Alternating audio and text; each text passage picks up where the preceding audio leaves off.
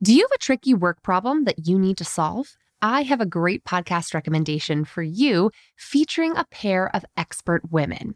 Whether you're just starting your career or a seasoned professional, check out Fixable, a podcast from TED. Hosted by Harvard professor Frances Frei and her wife, leadership coach Anne Morris, the brilliant duo provide honest, actionable advice to help you navigate everything from a gaslighting manager to returning to work after parental leave. They'll leave you feeling empowered and ready to act. Listen to Fixable wherever you get your podcasts.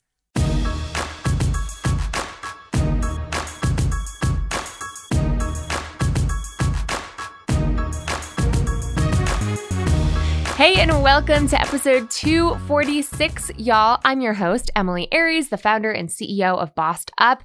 And one thing we here at Bossed Up have been wanting to focus more on this year is speaking up, making your voice heard, turning up the volume on women worldwide. And if you are someone who struggles with speaking up or who doesn't always find the right words until 3 days after you need them, or just gets totally freaked out at the concept of presenting in front of a crowd, speaking publicly, or even dissenting, right? Making your voice heard in everyday conversation at work. We've got some really great episodes coming your way and a brand new program that I'm so excited to launch this week called Speak Up. It's all about how to own your voice. It's an 8-week program that features interactive group coaching calls with myself, as well as online curriculum in the form of video lessons every week, homework assignments every week. And over the course of 8 weeks together, we will have you feeling more confident in your communication than ever before. Check it out at bossedup.org/speakup. We just opened enrollment today, and it is our first time running this exact program, but these are topics that I've been speaking about for many years now. Regardless of whether or not you join us for Speak Up, you're definitely going to want to buckle up and stay tuned for this excellent conversation with Stephanie Schreiber. Stephanie is a communications consultant herself and a TEDx speaker coach with extensive acting, public speaking, and teaching experience. She studied musical theater performance at the renowned Randolph Academy for the Performing Arts and studied improv at Second City and acted in New York City alongside Broadway professionals. She's been leading workshops on using acting techniques to improve presentation and communication skills since 2011, and she has some fantastic tips for y'all today. Stephanie, thanks so much for joining me on the Bossed Up podcast. Thank you for having me. So, Stephanie, you do some incredible work coaching everyone from TEDx speakers and how to prepare for the stage to working professionals on how to quell anxiety and speak up in presentations and in the workplace. How did you find yourself crafting this kind of a kick-ass career? I was living in New York City for a while, trying to make it as a performer on Broadway. So I have a background in acting, dance, improv. And when I moved back to Toronto, I was teaching Pilates. And I was working with a client who was a partner in a law firm. And he asked if I'd ever taught acting, which I had done in New York. So he asked if I would come to his law firm and teach 3 trial classes to the new associates at the firm. That was something that he did when he was a young associate, and he found it very beneficial. That was in 2011, and I am still at that law firm. I go in every month and teach a workshop to the associates and the partners on presentation skills. Wow, that's amazing. Yeah. So go ahead. So from that, it's just slowly snowballed. It was something that happened pretty organically. And teaching lawyers and teaching professionals is really no different than teaching improv and acting to young students or kids. It's just, you change everything to suit what happens in the boardroom rather than the playground. Totally. That's so interesting. I don't think I ever thought of the parallels between improv and speaking up at work, but there are so many, right? So many, absolutely. That's so interesting. So you are actually not the first very like skilled and talented artist who I've talked to about transitioning into more of a business setting. What was it like kind of walking away from the Broadway pursuit to pivot your career in this way? Because a lot of my listeners are here in the Bossed Up community because they're navigating a big career pivot as well. Right. Well, honestly, it was quite heartbreaking. That was a goal that I wasn't able to achieve. And I came back home and had to find a way to reinvent myself and figure out what it is I loved and how I could take all of those skills and adapt them. And so it's so satisfying to take all your creativity and help people whose soft skills aren't as refined. Yeah. And help them and be the bright light in people's days. Yeah, that's so real. I think so many job seekers right now can relate to that. My little sister just graduated from college in May from Smith College. And I mean, it is just such a hard time to find your footing professionally right now because of this global pandemic we're all living through, that a lot of what I'm doing with the job seeker clients I have has to do with, like you said, adapting your skill set to find a new market use for them. So I commend you on the career you have built for yourself, because navigating a pivot is psychologically taxing and can be financially taxing, of course, as well. And I just commend you for the career you've built for yourself, because that is an incredible feat. Well, thank you. So how do you approach an environment where people have a lot of hard skills, a lot of core competencies, proficiencies when it comes to being a good attorney or being a good, I don't know, just hypothetically here, engineer, and the soft skills are lacking? Can you tell me about how you navigate that process with people who are so smart, but aren't always heard or seen as the smart people that they are? I have to tell you how much I love going into a boardroom full of suits and watching the arc from people sitting there with their arms crossed. Why do I have to be in this workshop? I'm very important and very busy and have things to do, to getting people to smile, to breathe, to connect with their breath, connect with their voice. I bring a lot of humor into my classes, and just watching that arc from even from their physicality, sitting there with their arms crossed, to laughing and relaxed and being able to find the value in improving their soft skills. Totally. I can relate to that a lot. I get a lot of arms crossed, usually older white men in my audiences who are like, why do I need to sit through this conversation on gender bias? And Absolutely. it can be a tough crowd from a speaker perspective. Absolutely. And especially everybody's on their phones all the time. And to get people to put their phones down, take 30 minutes, take an hour just to connect and work with their colleagues, improve their listening skills, improve their being present. It's a lot. It's a big undertaking. Definitely. So one of the things I've heard from ladies in our community is that part of what keeps us quiet is not being willing to speak up for fear that we might say the wrong thing. So can you give us some fundamentals of improv and how maybe improv applies in that case, whereby it's less high stakes and more playful and more exploratory and conversational, so that people don't need to feel, hopefully in their workplace, don't need to feel like every time we open our mouths, it's perfect. You know, how do we let go of that performance anxiety and apply some of what you've learned through improv to being a more confident speaker, even when you haven't fully fleshed out what you're going to say exactly? Absolutely. And it's speaking with confidence. The core tenet of improvisation is saying yes and. No matter what the offer is, you say yes, and then you figure it out. So one of the exercises I do with my clients is we tell a story. So we go around the table and we tell a story, and like building a house with bricks, you say yes, and you add on to that offer. So if you and I were to do this exercise, we could tell a story about road trips through the States. Emily, I went on an amazing road trip through the States and I stopped at every artisanal donut shop there was. And then you would say, yes, and. Yeah. You had a bellyache half of the way home.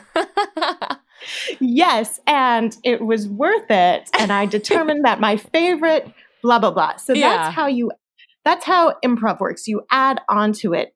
On the flip side, if I said that anecdote to you, I went on a road trip, tried every artisanal donut, and you said, no, you didn't. That's stupid. There's nowhere to go. You can't build from that. So one of the take homes from that is always say yes and then add on to it. And in your question, you asked about fear of speaking up. Mm-hmm. You really just need to come from a place of confidence and know that everybody fails. And what is the worst that can happen? You feel a little embarrassed. It's that you have to really judge the stakes on it. Is it saying an inappropriate joke? You've got to read the room. You have to check the timing of when it's appropriate. But just as an improv, something in improv, an offer. If you've ever been to an improv show, you ask for an offer from the audience. So in improv, when somebody makes a mistake, in quotes, that's never considered a mistake. It's considered a gift. Just to clarify, when you say a gift, is that like, here you go, improv partner, have fun with this one? It's like, there's no mistake. It's like a gift for someone else to make something funny out of it? Or how does that work? Okay. When someone makes a mistake, I'm making air quotes here, in improv, it's often considered a gift because it leads you down an unexpected path and it often brings the funniest moments. And as another aside, in Japanese pottery, when something is broken, they repair it with gold. And that makes it so unique and so beautiful. So they don't throw it out. They just add on to it and elevate it. Ooh, and that's what in improv, when you get a mistake, you just add on. You always say yes and. Yeah, I love that. I feel like I just had a discussion like this with some of my job seeker clients. I didn't think I would be talking about the job search on this interview at all, but I'm excited to see some parallels popping up for me. But we were practicing interview best practices with one of my job search cohorts. And folks were saying it can sometimes feel like you're monologuing in the interview. And you're afraid of going on too long and it feels very one-sided and you're not sure if they're with you. You're not sure if you've held their attention or if they're picking up what you're putting down. And, sure, I could see how this conversational style, this kind of co-creating of a conversation by kind of throwing a verbal lifeline out to your interviewer or your panel of interviewers could help construct something collaborative. So it's less of this solo performance, one person show, and more of a conversational tone that says, here's what I would do, but, I'm curious to hear, has this come up for you?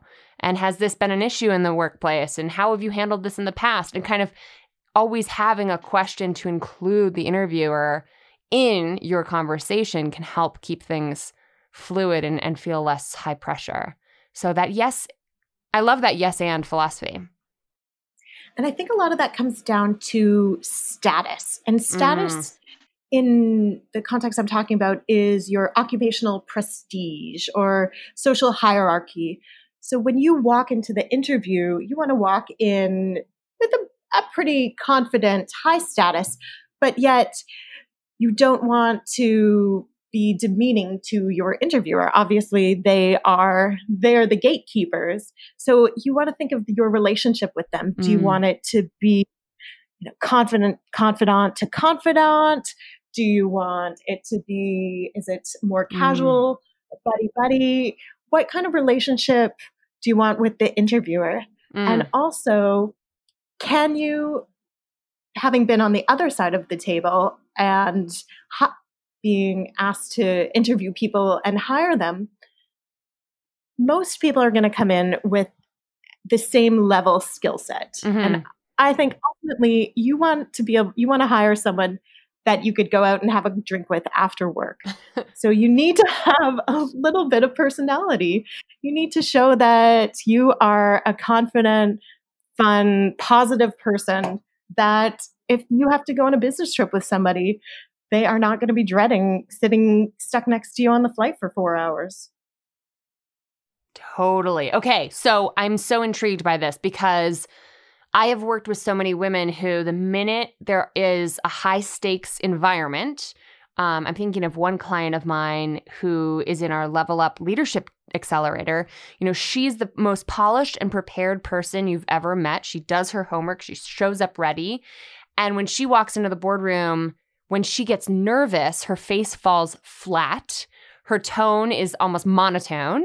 And she doesn't seem like the fun-loving, wonderful, carefree person I have seen her be. So how do you combat that lack of warmth that can be such a barrier to connection that is a direct result of nerves? Great question. And for that, I always tell my clients they need to do a warm-up. Before they go into their interview, when they're at home, take the time to do a physical warm-up. Take the time to do a vocal warm-up. Connect with your breath. Connect with your body.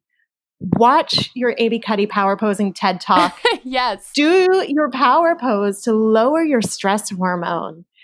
And you really do need to fake it till you become it. Yeah, I love Some that. of the exercises I give to my clients are to do a roll down. So if you are standing tall, if you've ever taken a yoga class, think of Tadasana, that standing tall mountain pose.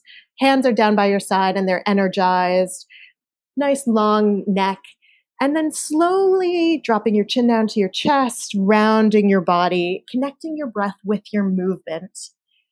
Find some tongue twisters. It is so important Yes.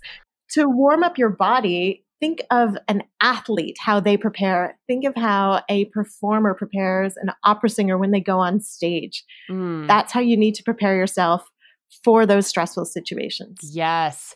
I was doing an episode recently, maybe a year ago now. I'll link to it in today's show notes, called Completing the Stress Cycle, based on Emily Nagoski's book, Burnout. The Science of Women in Stress. And she talks about how when your body experiences a stress response, there's only one way to get rid of the stress, and it's to exercise or eliminate it through movement, essentially. Even something as simple as like squeezing your fist can help release some of that stress. And it signals to your brain, hey, I escaped that saber-toothed tiger that was chasing me, because that's how we're neurologically wired, right? To feel stress as something that we need to physically run from. So I have been known to not only do a couple power poses in the mirror in the bathroom before a big keynote, but I love me a bathroom sink push-up. Period. Oh, absolutely. I'm so glad to hear you say that. Yeah. I mean, just got to get the blood flowing a little bit, because when I feel like as a keynote speaker or a presenter, someone just speaking up in the office, they're not just there to hear what you have to say. They're here to absorb your energy that you are putting out in the world. And so how can you give that energy if you haven't sort of wound yourself up in a way, you know? I wonder, have you in your work with TEDx speakers ever seen this go tremendously well, or maybe even tremendously poorly, in trying to mitigate nerves for such a high stakes speaking environment? It comes down to preparation. You will be confident if you have put in the work and spent the time on your feet preparing your presentation. Yeah. If you don't, then you're going to get really nervous, but you have to put in the work step by step, day by day before. And that goes for TEDx. That goes for anything. I worked with a tech incubator here in Toronto, helping them work on their pitches in front of investors. And let me tell you, Emily, you can have your PhD in artificial intelligence, but if you can't effectively communicate your pitch, You're not going to get funding. And that is so important. And you see such a disconnect from these highly intelligent people who have very poor communication skills. Yeah. You need to be able to pitch to somebody's grandmother for them to be able to understand it and not use any jargon, not use any tech lingo. And I remember one of the participants was so nervous. They had their arms by their sides. Think of how a kid makes a choo-choo train. They were making with both of their arms while they were giving their pitch. Aww. That's where their energy went, into making these choo-choo train arms. And that comes to, you need to do your warm-up, do your practice, work on your 30-second elevator pitch so that you're ready to go in those key moments. Totally. I laugh, but I shouldn't really because it's not funny. It's totally relatable. And for anyone listening who thinks I haven't bombed, trust me, I have completely bombed in my professional career. I feel like it's part of the process, part of the journey. But I want to pick up on something you said around preparation, because I think some people think certain folks are just innately charismatic, innately able to speak on their feet. And I agree with you that practice makes permanent, right? Practicing how you want to play is the name of the game when it comes to preparing not just the substance of a talk, but the style with which you want to give that talk. And I always say, if you want to study for a written exam like LSAT test, you have to study in a written form. But if you're preparing for a talk of any kind, you have to practice how you want to play, right? You have to get up, pace the room. You've got to give the talk in the same way you want to give the talk. So what are some of your best tips for folks who want to learn how to prepare better and not just study the science or study the substance, but really practice honing their style? Put on the shoes that you're going to wear at the presentation. Ooh. It will change your posture. It will change how you carry yourself. When you're at home in your slippers and your comfy clothes on your couch, it's going to change the stakes of how you are performing.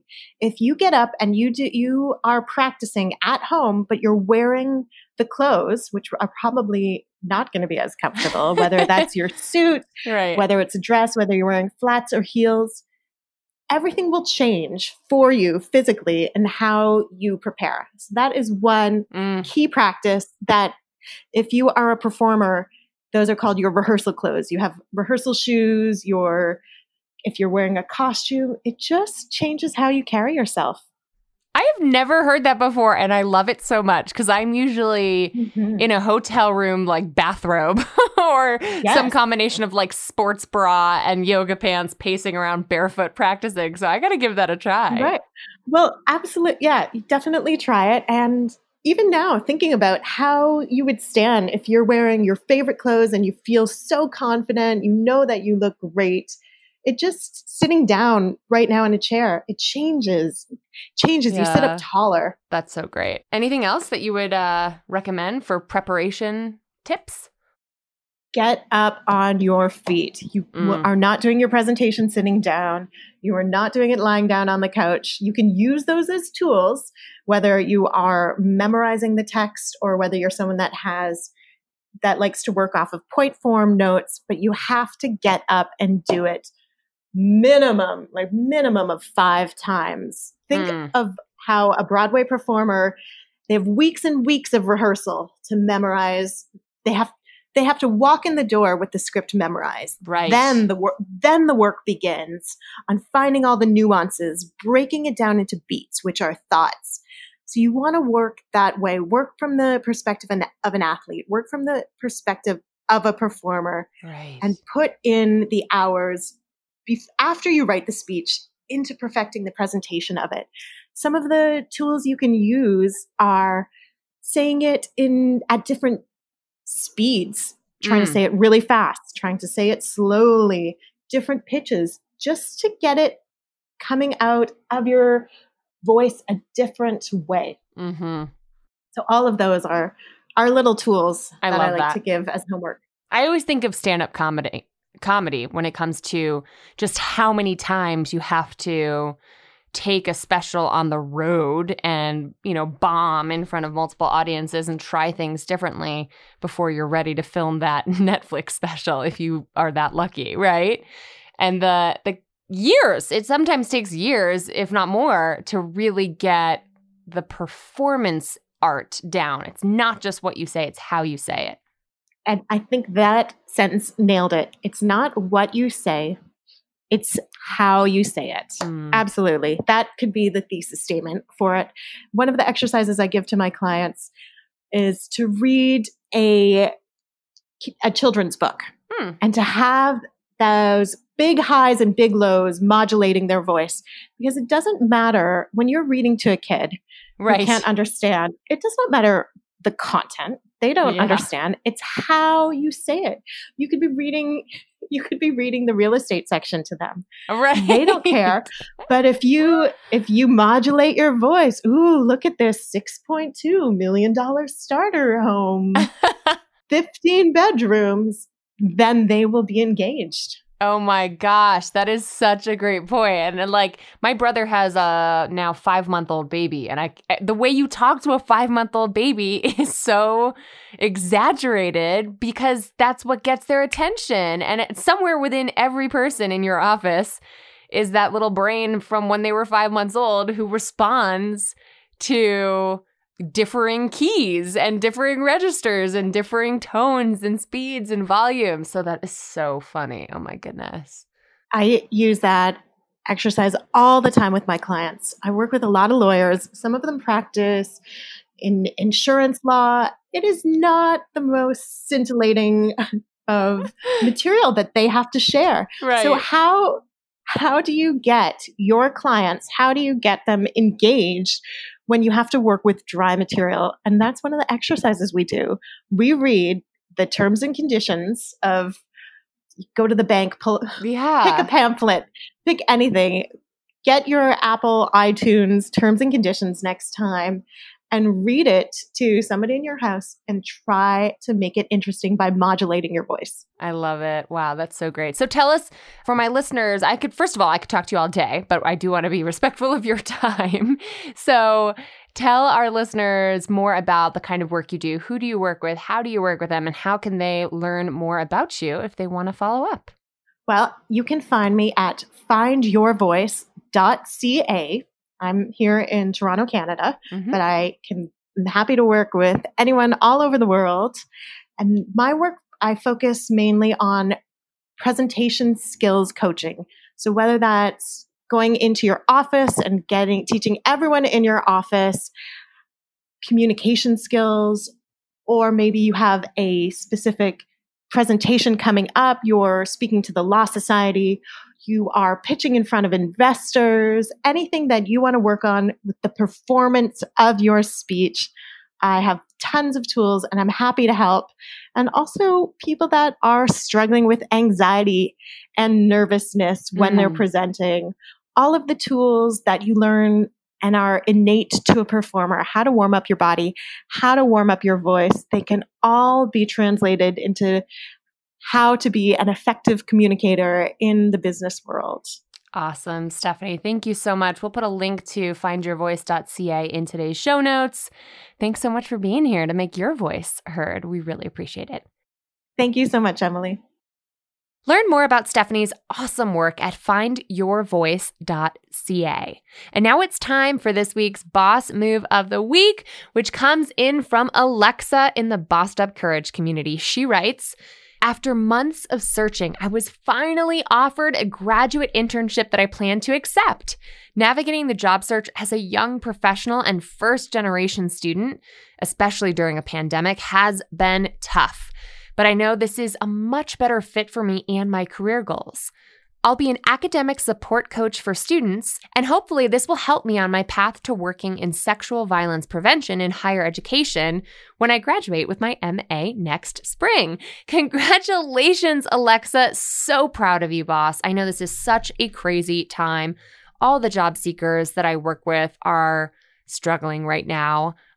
Obviously I would much rather point out all the success stories and talk about all the ways in which they're growing and thriving, which is also true. But the reality is it's tough out there right now. If you find yourself navigating a career transition or unemployed or feeling down about the job search, please know that you're not alone. And know that stories like Alexa's remind us that even though things aren't ideal right now, we can still make progress on our goals if we keep the faith, stay resilient, and ask for the help we need. Alexa, congrats on your progress. Thanks for sharing your boss move. And I now want to turn the mic to you, boss. If you're listening to this podcast, I want to hear from you. What is the career conundrum you want me to break down on our next episode? Call it in on the Bossed Up Podcast hotline at 910-668-BOSS or 2677. Or you can always record a voice memo and email it in at info@bossedup.org. I want to hear from you. What career conundrums are you wrestling with right now that I can help with? And what boss moves of the week are you making that our community should hear about? You really never know who you're inspiring unless you share your come-up story. So leave me a voicemail now at 910-668-BOSS or 2677. And if you found today's episode helpful, want to get links to relevant resources, head to the Bossed Up blog at bossedup.org/episode 246 to learn more and follow up with Stephanie. Until next time, keep bossing, y'all. And I will be in your earbuds later this week.